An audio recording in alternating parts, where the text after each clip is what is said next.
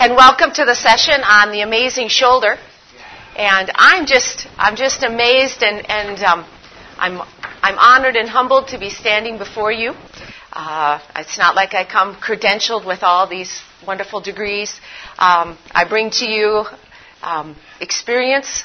I'm into my 29th year as a physical therapist, and I've loved every one of those days in this profession.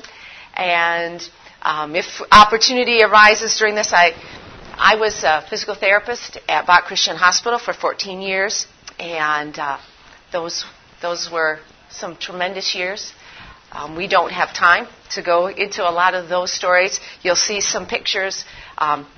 That's way up on the Deosai Plain in the Himalayas, and my heart often goes there. And of course, Pakistan is in the news, and so you're hearing a lot about that. But we're here actually to talk about therapy and to talk about the shoulder. Again, I don't come to you with all these wonderful letters after my name, but I've found some things that work, and some of them are very new to me. And maybe some things I'll be saying, you say, oh, that's been in my curriculum. I just want maybe it'll be a reminder. Use those things that you've been taught, and hopefully I can share where I've found that some of those techniques, and we're going to be basically talking about manual techniques today, really have been effective, and I've found effective. And so I hope we can communicate that today. This is an eclectic approach, and so just wanting to share from my heart about therapy, and also hopefully a little bit of Pakistan will come out. It's been brought to my attention that there's a discussion group for physical therapists at 4 o'clock, and you can find that in your book. I don't know where. It's in the educational wing somewhere.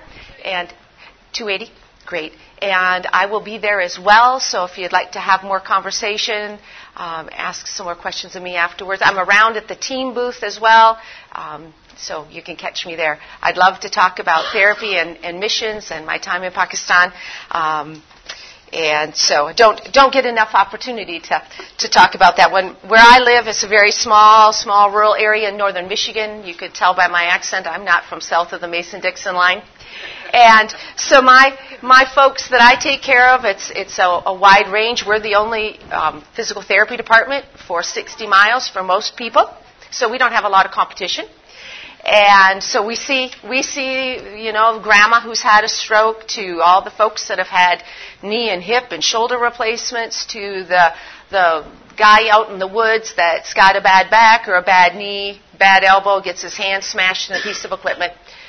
So that's the type of eclectic group of people I take care of on a day-to-day basis. So we don't see a lot of pediatrics. Most of those are getting therapy in their school system, but we do see quite a range of ages. So that's my background, and on we'll go with today's session.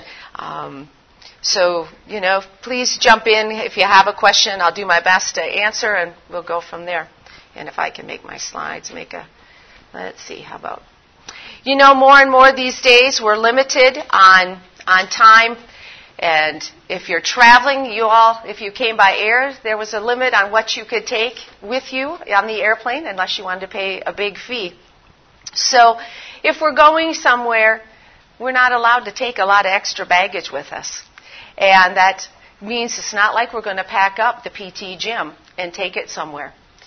And so what are those valuable assets that we can take with us anywhere we go, whether it's working on Main Street, USA, or across the ocean? It's our head, our heart, and our hands.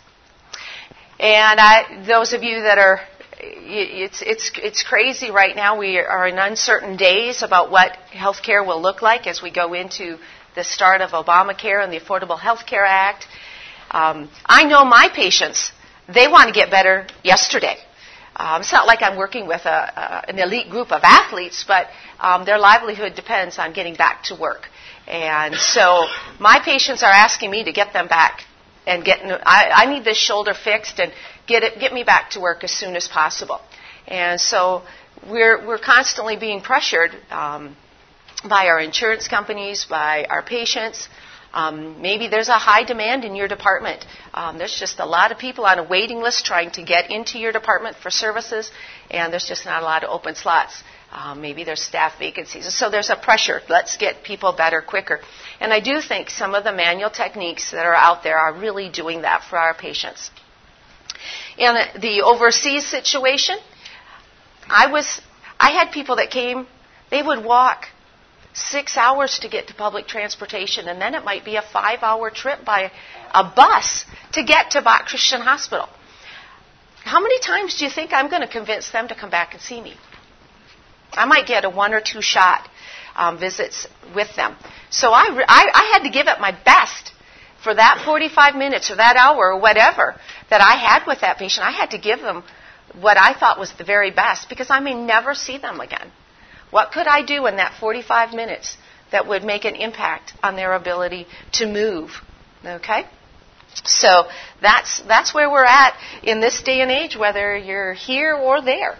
And it's a challenge for all of us. It's not like the days when I first started where, we've got 2 months. We can do this, yeah.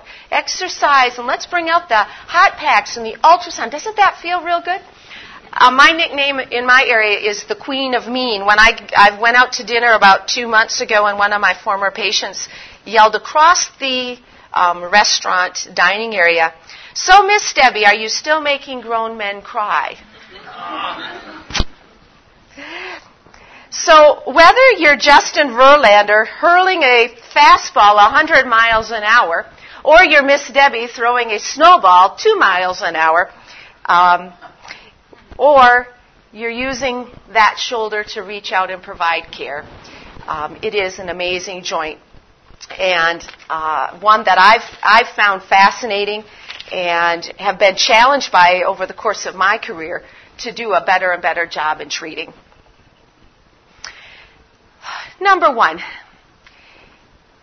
you're saying to yourself if you're out of school, I am so glad gross anatomy is behind me. That was the killer course. And I mean, the PT programs in Michigan, some of them are starting in the summer with let's drink gross anatomy from a fire hydrant. In the summer months, they're teaching gross anatomy, and then fall starts. And I don't know if the programs that you all attended are set up that way. But can I just encourage you that gross anatomy and keeping up to date and keeping that refreshed in your head never goes out of style? I taught, and there's just all those wonderful things about the shoulder. I love all those muscles. I had a PT aid class, if you will, for several years in Pakistan, and I emphasized anatomy. That was a main thing that I taught to the guys and gals there. And it was as much a refresher for me as it was a learning experience for them.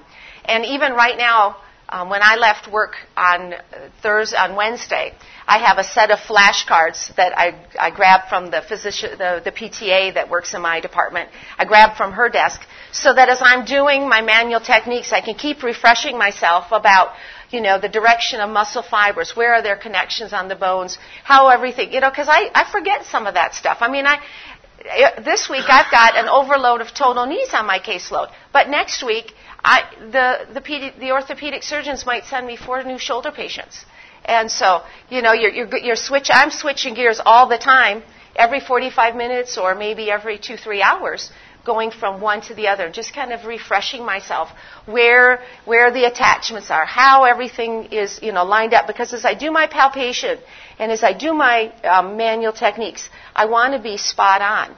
And so, so there's my pitch for just keep those anatomy books around. Don't relegate them to a distant shelf. And also, stay up in your mind how action and function work together. Every one of us in this room can tell us what the subscapularis does. I'm going to internally rotate my shoulder. But thinking about now what is the function of the subscapularis in a synergistic movement? I'm not going to ask, because I sat in a class and they asked that same question, and Okay, what is that answer? Compresses and pulls downward on the humerus to give it joint stability and offset the vertical pull of the deltoid. You knew that, not like, I was the one scratching my head. So we don't want to forget those functional components to all these muscles. Everything's working in a synergistic pattern around the shoulder. And so we want to keep that in mind. And we want to design our exercise programs around that. Nothing works individually on the shoulder. And so for me to just have somebody pull on a piece of TheraBand like this doesn't translate into a lot of function after they leave my clinic. And so I want to design an exercise program along that way. And palpation. Critical to what I do. I'm sure that my patients think that at the end of these fingers are steel tips. And as I make a sweeping motion over their shoulder, go around the clavicle, go around the back to the scapula, and find those trigger points, those myofascial points, and they go, oh! And then I'll say, oh, that's a sore spot, and we're going to just camp right there. And then I launch into a story about we discuss the Green Bay Packers, or we start talking about what the Tigers are doing. And pretty soon they're not really aware that I'm just continually giving them all this pain. They're, maybe I've really camping on the pec minor, and that's really not a good spot. But that's what we need to do. Find those problematic spots in the muscle and really hone on them. The rotator cuff, I think, really gets a bad rap. We blame everything on the rotator cuff. The rotator cuff usually isn't the problem. It's just at the end of the day, it's the guy that suffers. They're there doing their job, but they're not the main driver. They're not the main source of the problem. And so we need to look beyond the rotator cuff and get to some of those other stabilizing muscles. Especially with someone that's got an impingement issue, I check. I go right to the pec minor, I go to the subclavius, and then I go around and I come in on the subscapularis. And I sweep those muscles and find areas where there's those hot spots. And that's when my steel fingers find a good spot, and we just camp there for that minute, 2 minutes, and get those muscles released. And just even with that, those simple things, and all I've done, I may not even have pulled out a hot pack on any of these. These are just, we just get started right away. And the first time or two, I've had many a patient say, now how did you know that was a sore spot? Or after I released the trigger point area, they said, did you do something like really kind of magical? Because all of a sudden, I've got a lot more range of motion. And so when you run them through their range of motion, you find those hot spots in the muscle, you release those trigger points, and then you retest and see where your range of motion is. Is there a decrease in their pain? Is there an increase in their range of motion? And they go like this. You're going to be the star of the day. Your patients are going to wanting to come back because they saw results. And that's huge. The pec minor, I'm finding more and more that for my shoulder patients is a huge area to keep working on. Our lifestyle is such we're sitting. Our shoulders are forward. My poor patients get tired of me telling them to stand up and set your scapula back on the back, get them back. They're tired of it, but that's the issue. You get impingement stuff all the time because of how we sit in our lifestyle. We're over computers, we're over desks, we're on our phones, whatever it is. And our scapula are all forward. They're getting tipped forward by a spasm going on in the pec minor. And then when we go to do this in a protracted scapular position, well, no, is it any wonder that a guy who's, running a chainsaw over his head like this, 2 days later wakes up and his subacromial area is just killing him. Or the lady who decided in my area, I got a lot of older ladies that still believe that there's such a thing as fall cleaning and spring cleaning, and they've got these high ceilings and they take these wonderful long-handled doohickeys and they start cleaning all the spider webs out of their closet, out of the corners of their rooms but they're a little bit kyphotic, they're a little bit like this, and they're doing all this overhead work. And impingement syndrome just waiting to happen. You don't probably take care of any of those people, do you, that want to do that kind of stuff? Okay. So palpation really is guiding us to where we need to work and to start camping out and to start our treatment. And like I said, it makes me look really good, makes me look like I really know what I'm doing. And all I can say to my patients is, you know what? I know where to start looking, and I know where most problem spots are because human beings are all, God's created us pretty well. Everybody's got, deltoid and subscapularis. We all got the same group of muscles, so we know where we're going. You also want to look in the shoulder areas of hypermobility and hypomobility. Usually those are the issues around that really can throw your rotator cuff muscles into disarray and despair. My favorite, we've got the glenohumeral, we've got the AC, we've got the SC joints. My favorite these days to start working on is the sternoclavicular. Now, it's been over 30 years. Sitting in manual therapy class at the University of Michigan, Dr. Sirex was the big name in manual therapy. He was the man. And I have used since then. I've done a lot of MOBs on the glenohumeral joint, but I am sorry to say that it has only been in the last 6 years that I even took note of what in the world was going on with the clavicle. And I am so sorry for the pain that I put some of my frozen shoulder patients in back then, because I didn't take note of what in the world was going on at the clavicle. Now, the MOBs for the clavicle in an inferior and a posterior direction, if somebody is sore, they are a killer. If you've had it done to you or you're doing it to your patients, you know that, there's just nothing there. You're just pushing right on that bone. And I have a tendency, I'm all about getting it fixed. So I've got a heavy hand. And I like to get right in there and I like to push and get that clavicle moving. And and when the deep breath comes in from my patient, that really hurts. And I said, well, you got to grin and bear it till I get, 10 repetitions and I'll give you a break. But then I try to back off and give them a little bit of a break. But just to get in there and to mobilize on that clavicle and then to see them go through range of motion. And they don't care that they've just endured 10 over 10 pain. They're okay with that because, you know what? That arm hasn't moved that high in 2 months. And they're just, wow, what did you do to me? And so, I don't know. I like to see results, and I know my patients do too. So don't forget about what's going on in the clavicle. If that's, if you're very familiar with all the manual techniques around the clavicle, great. There's a lot of courses out there that I've gone to that have helped me learn all that stuff, and I use it routinely. Especially anybody that comes to you with any impingement issues. I've got a lot of senior citizens in my area. We have a high retirement area.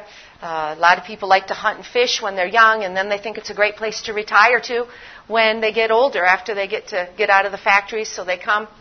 And so, it's very common for, grandpa or grandma come into the department, and I'll say, well, what happened to your shoulder? Well, last winter I kind of slipped on the ice, but, I didn't really slip. I just kind of fell into my car. It kind of hurt my shoulder a little bit. Didn't really notice much going on. But you know what? Last week I was trying to change a light bulb in the house, and this is where I was at. It's as far as I could get.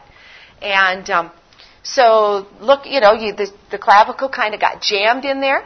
Anybody that falls with an outstretched arm, a bang to the head of the humerus, man, I'm right at the clavicle looking to see what the mobility is. And it's just a quick test. Put your fingers on the clavicle, have them raise their hands. Just make sure that those two clavicles are depressing as they should when somebody reaches over their head. Real quick test to see how that's going. Then I move over and go over to the AC joint on the other end of the clavicle and mobilize that in a bit more of an external rotation. So I'm pushing backward, and I use the arm as a lever to help me as I'm doing that, pushing it back, trying to help reset that scapula and getting it back in where it needs to sit. Kind of clears the area, and so the supraspinatus can move a whole lot easier and not be jammed up against the AC joint. So I'm palpating all around the shoulder. I'm looking for those areas of more often hypomobility to mobilize, and then, of course, I'm going to design my exercise programs to work on the hypermobility. Usually the rhomboids have been, kind of ignored, and so you got all kinds of sloppy movement going on the scapula as they start to go overhead, and so design my program for that. But I'm constantly looking at their range, what their pain level is as they go through the range of motion. I'm doing my releases, I'm doing my mobilization, coming back and showing them, having them retest through their range of motion again. So constantly going back through that. And where this really came home for us, we had a gentleman who had a severe tear of his supraspinatus, and the physician was very concerned about how much supraspinatus he was able to attach up and over the humerus.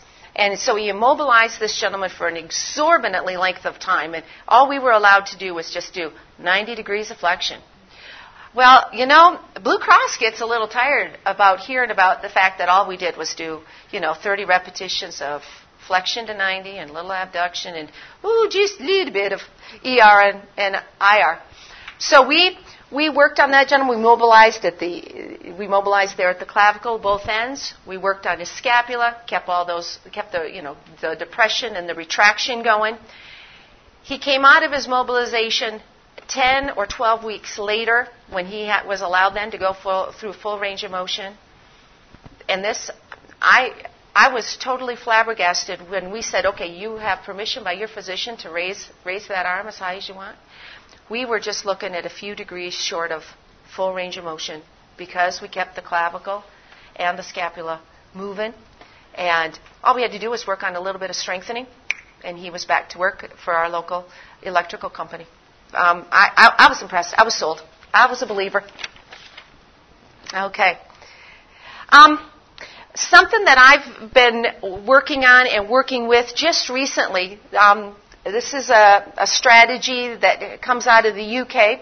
One of our orthopedic surgeons in our region is quite a progressive young man and really looking, he's trained at the Cleveland Clinic with some real names that, in the world of orthopedic surgery apparently mean something. I don't live in that world too often. But he was focusing on, and we have a lot of folks in our area that, the hard work that they do, they tear their rotator cuff. They have a little bit of pain for maybe a couple months, and then you know what? That pain goes away. But you know what? I still can't go much farther than that to get my arm over my head. So they come to see us. They got to come for therapy for their requisite 1 month before they're allowed to go get their MRI. So after 1 month of not making any progress, we might have got their pain under control, but their range of motion actively is still like right about here. They go get their MRI, and their orthopedic surgeon says, oh boy, you didn't just rip your rotator cuff last week, did you now? Well, this probably happened 10 years ago. Totally retracted, supraspinatus, no chance of being able to pull it even close to the head of the humerus, no go on surgery. Well, this particular surgeon was begged by my patient to please come up with something to do. I am too young for a total shoulder. I'm 55. I have an active lifestyle. Give me something to try to do. If you can't do surgery, if you won't do surgery, find something for me to do that will help me. And out of the UK, and I can give you that resource after the session here, they're focusing on retraining the anterior deltoid. Now, we are just now starting to get quite a few folks with reverse total shoulders to our facility. Several of our orthopedic surgeons within a 120-mile radius of us are starting to do reverses. And so this is the same, basically this is the principle you're operating, although you haven't changed the concave and convex surfaces like you would in a reverse. But it's all about the anterior deltoid in a reverse total shoulder. You're strengthening the deltoid to become the main mover for flexion. So with these folks that have your massive tears, and this has great application overseas because I had one orthopedic surgeon in the area where I worked, and yeah, he could be talked into doing some surgical repair on the shoulders, but he wasn't doing too many, repairs. I mean, we could get him to operate on, he did knees and he did some other things, not total knees, but knee surgeries. But it was limited. I mean, there weren't that many orthopedic surgeons in Pakistan to send somebody to. And in most cases, it probably happened a long time ago. I mean, these are people doing hard physical work. So I was just sorry that, here again, I've learned something now a little bit removed from my time in Pakistan where this has great application, where surgery is not an option or is unavailable to retrain the anterior deltoid. And it's basically the exercise regime is you get your people doing pendulum exercises, and that's a given. In supine, start with more of a rhythmic stabilization, a small arc of movement, getting them to be in tune with what the anterior deltoid is, and gradually in supine, getting that arc bigger and bigger, so at the end of the day, they're going from at their side all the way over their head, having them do that for at least 5 minutes or until fatigue sets in, 3 to 5 times a day.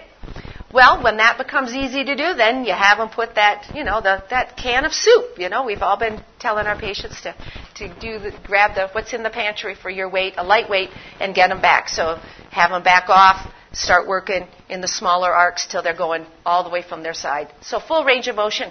Once that's accomplished, then you start having them sit up and, semi-supine, getting more and more until they're, able to stand. And it is amazing. I've only had 2 cases that I focused on in this technique, and both cases, the folks, they followed through on the exercise routine and were very, very pleased with the results at the end of the day. It takes a while, not as long as in our total reverse total shoulder patients, because you've got the convex and concave thing flipped, and so the anterior deltoid seems to take over a whole lot easier.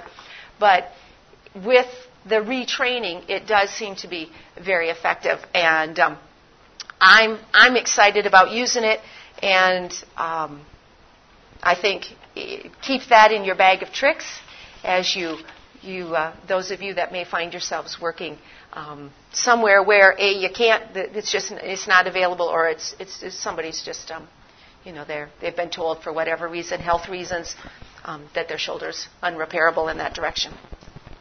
And then the last item, and I just bring this to you. These other things are all things that, here, your head, your heart, and your hands. But I just got to talk a second about the elastic tape. I'm loving that as an adjunct to what I do.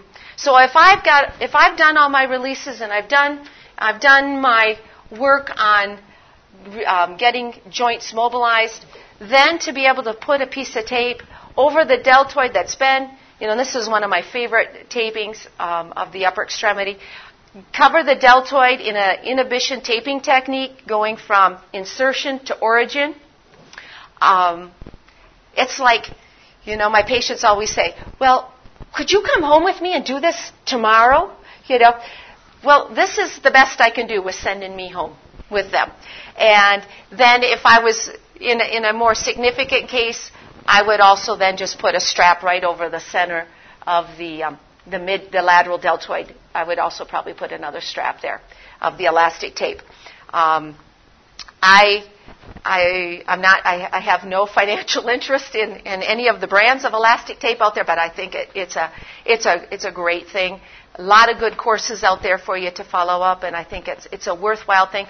Not maybe so much if we're traveling across the ocean somewhere, because you end up using up all your resources. I mean, you just cannot take enough elastic tape in your suitcase to strap up everybody. But for here or for a short period of time, it would be a good adjunct to your care and to have in your bag of tricks. So I've just fell in love with the elastic taping, upper extremity, lower extremity, back, and my husband just thinks that it was well worth the time and effort for me to go to a course, if nothing else, just to keep his shoulder happy and healthy. And I leave you with God's word to physical therapists. Strengthen the feeble hands, steady the knees that give way. Say to those with fearful hearts, do not be strong, do not fear, your God will come. He will come with vengeance and with divine retribution. He will come to save you. And for all the reasons that you went into physical therapy, and I hope they are not just to restore mobility and to decrease pain or to help increase someone's functional abilities, and those are all fantastic reasons. But physical therapists, you have a golden opportunity here or there to impact the lives of the people that come to see you voluntarily, and allow you to touch them, to allow you to impact their lives, spend time, help them. And that is a valuable opportunity. I don't get to preach. I don't get to say a lot. I talk openly about stuff that goes on in my church. I talk every now and then. Something will come up, and I'm able to talk about my time in Pakistan. And that's a great lead-in for what in the world were you doing in Pakistan? And so that opens some doors. But we have a marvelous, marvelous opportunity to bring a cup of cold water to those that are thirsty as physical therapists. And I pray that every day on the way to work. Lord, may today somebody cross my path that needs a cup of cold water. And may I be the servant to bring it to them. And for all those reasons you work right here are all the same reasons, and even more so, why physical therapists have a wonderful opportunity. I did a lot of burn care in Pakistan, and so I had people that stayed in our hospital that I took care of every single day for months. That's a lot of time to talk about hope, to show love, to pray for, to pray with, for them to see you reaching out to them. And sometimes my patients were unconscious, so I wasn't, that patient lying there totally unconscious as I'm ripping off a bandage, causing them great pain. I ministered to families by the way I ministered to their loved one. Maybe I never got to say a thing to the patient because they were so sick, they were unconscious, and then they passed. But we were able to minister to families. So, I've been convinced that physical therapy is the unsung occupation and ministry platform for missions. Ministry takes time, and in a Muslim context, one of my dearest friends that I spent the last 4 or 5 years enjoying a wonderful friendship with, I got to know her because her grandfather had high blood pressure, and he kind of he blacked out, and he was sitting right by the family fire there, and he put his foot into the fire. And so Grandpa had to come to our department for whirlpool and dressing change, and granddaughter came with him. And, I'm not going to say a whole lot to Grandpa. I mean, this is a male-female thing, but he was an older gentleman, so that was no issue. But she came, and our friendship developed much later after I took care of her grandfather, and she showed up with no medical need, and she came in and she said, "I need to talk to you, Miss Debbie." She said, I didn't like you when I first met you because you know what? You're an American. You probably like George Bush. And the Americans, support Israel all the time, And so I really didn't like you. But I'm here to tell you now, 6 months later, she said, I've been thinking about you. She said, I want you to be my friend. And she wasn't the patient. And Tanya and I had, we developed a marvelous friendship. Had some opportunity, not a lot, but we had some open doors to share faith. I was at her wedding. I was considered a member of the family. And when I said goodbye to Tanya, the last day I was in Pakistan, her father said to me, Miss Debbie, you have become my daughter. And you became a friend to my girls. I trained my girls to think differently than their classmates. And so they don't have a lot of friends. And they don't have a lot of, even in their family, they don't have a lot of friends. But you came into their lives. Thank you for doing that. And if it would have been appropriate, that man would have given me a hug. But it was not appropriate. But, those are the opportunities that exist for us as we open our hearts to those around us. So not just here, but if God should call you overseas. And I hope I've left you with a little food for thought on the shoulder, but also to consider how you can take your skills and gifts and reach across cultural and all the other barriers, geographical barriers. You go with skills that the world desperately needs. And so I commend you and wish you God's blessing as you go back to your studies or your clinics. And may you be that one that brings a cup of cold water to all that cross your path. Thank you. And I would welcome any questions. I didn't touch much on Pakistan, but wasn't the focus of this. And remember the session later today at 4:00, correct?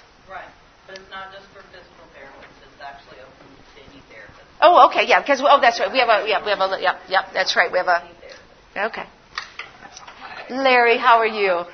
This gentleman in the front row, I learned about Mr. Golan when I was a teenager, and as I was studying I was going into physical therapy, and there was a gentleman that went to Bangladesh and worked at the same hospital that Mr. Golan did, and I was encouraged that there was somebody out in the mission world that was doing physical therapy because I had read about and heard about Mr. Golan. And so thank you for your inspiration to me years and years ago, sir. Thank you.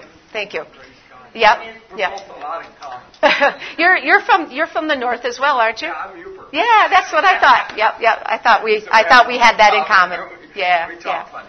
Yep, we sure do, and you all have been very kind.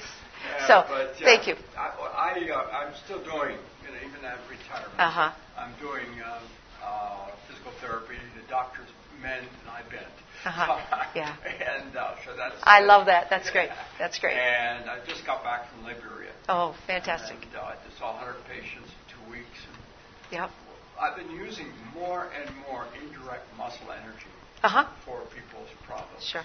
And I find a good majority of people with shoulder problems have problems with their cervical spine. Absolutely. And I do your indirect muscle energy as where you find that you have flex rotated side bend rotoscoliosis on the left or right. Sure. And I put my hand in their forehead and let that rest. And I feel the dynamic balance point, and it starts pulsing away on me. And I put those cervical vertebrae, the transverse processes, back into where they belong. And they get immediate relief. And it's great to see. Oh, our hands, our number one tools. That's right. I don't have any equipment. Right, that's right, yeah. And I don't have anything, so I use myofascial release. Absolutely, so when I work on the supraspinatus and get that reset, string, tunnel string when I have to. Right. Well, Yep. I don't. I try not to do it because I don't want to give pain to the Yeah. patients. I must say, I didn't really, all that physics that I was supposed to have had and understood in college, I thought that, there's, take my little ultrasound machine to Pakistan, it's 220 and I've got a 110 machine here. I'm going to plug it into my transformer and everything's going to be wonderful. There's this little thing called hertz and cycles and stuff. That transformer didn't do squat for those cycles that were all out of whack. And so, my ultrasound machine never did work in Pakistan. So, that was, yeah. I used that method also for the thoracic spine. Yeah. And for especially the lumbar spine and the sacrum. Yeah, yeah. Oh, yeah. And I mean, you're talking people that are carrying things, using their bodies like bulldozers. Yeah. And give them an exercise program after we fix them, the program so they don't go back to it. Yeah, and speaking of exercise programs, this is just has nothing to do with shoulder. But if you're giving out exercise, I found overseas there was 10 wonderful exercises that I really like for the shoulder. After I got past the third one, I think they just clicked off. So I really just had to pick. These are my top 3, and send them home with 3 good ones, and hope maybe they did 1 or 2. And you know what? I'm finding that in America. I'm finding the same principle. Mr. Smith comes in to see me. He doesn't want to spend an hour doing his shoulder exercises. Give me something I can do 15, 20 minutes and let me go on my business. Even though I'm retired and don't have anything on my schedule, I still don't want to be spending more than 20 minutes or so doing your exercise program. So, just bear that in mind. I was one of those. I shake my head when I think back 20 years ago. My goodness, 20 exercise later, I'm sending people home with the program. So, crazy. But you live and learn. Those are the things you learn along the way. So. Yeah, BHI is a good program in the internet in Spanish and English. Okay. To be able to choose your exercise program. BHI. Patients. Okay. BHI, and that's not health information. V. VHI, and that's on the internet rather than, and is that free? Is that free? Not free. You have to purchase that. Okay, because I think we have. Okay, because I was going to say I think I might have something along those lines in my clinic. It's something that we purchased. Yeah. And that's another interesting thing. I found that in Pakistan, that if folks that were the folks that were illiterate, I had to really spend a lot of time kind of talking through those diagrams because that was a different concept to them. Now, my younger patients that had gone to school, etc., that was something they were used to in their books. But the older folks that maybe hadn't had much schooling and hadn't the diagrams and exercise programs really had to work through that with them, help them to understand that because that was a really foreign thing to try to follow. What was that picture trying to say? So, thank you so much, folks, for your time. Sure appreciate it.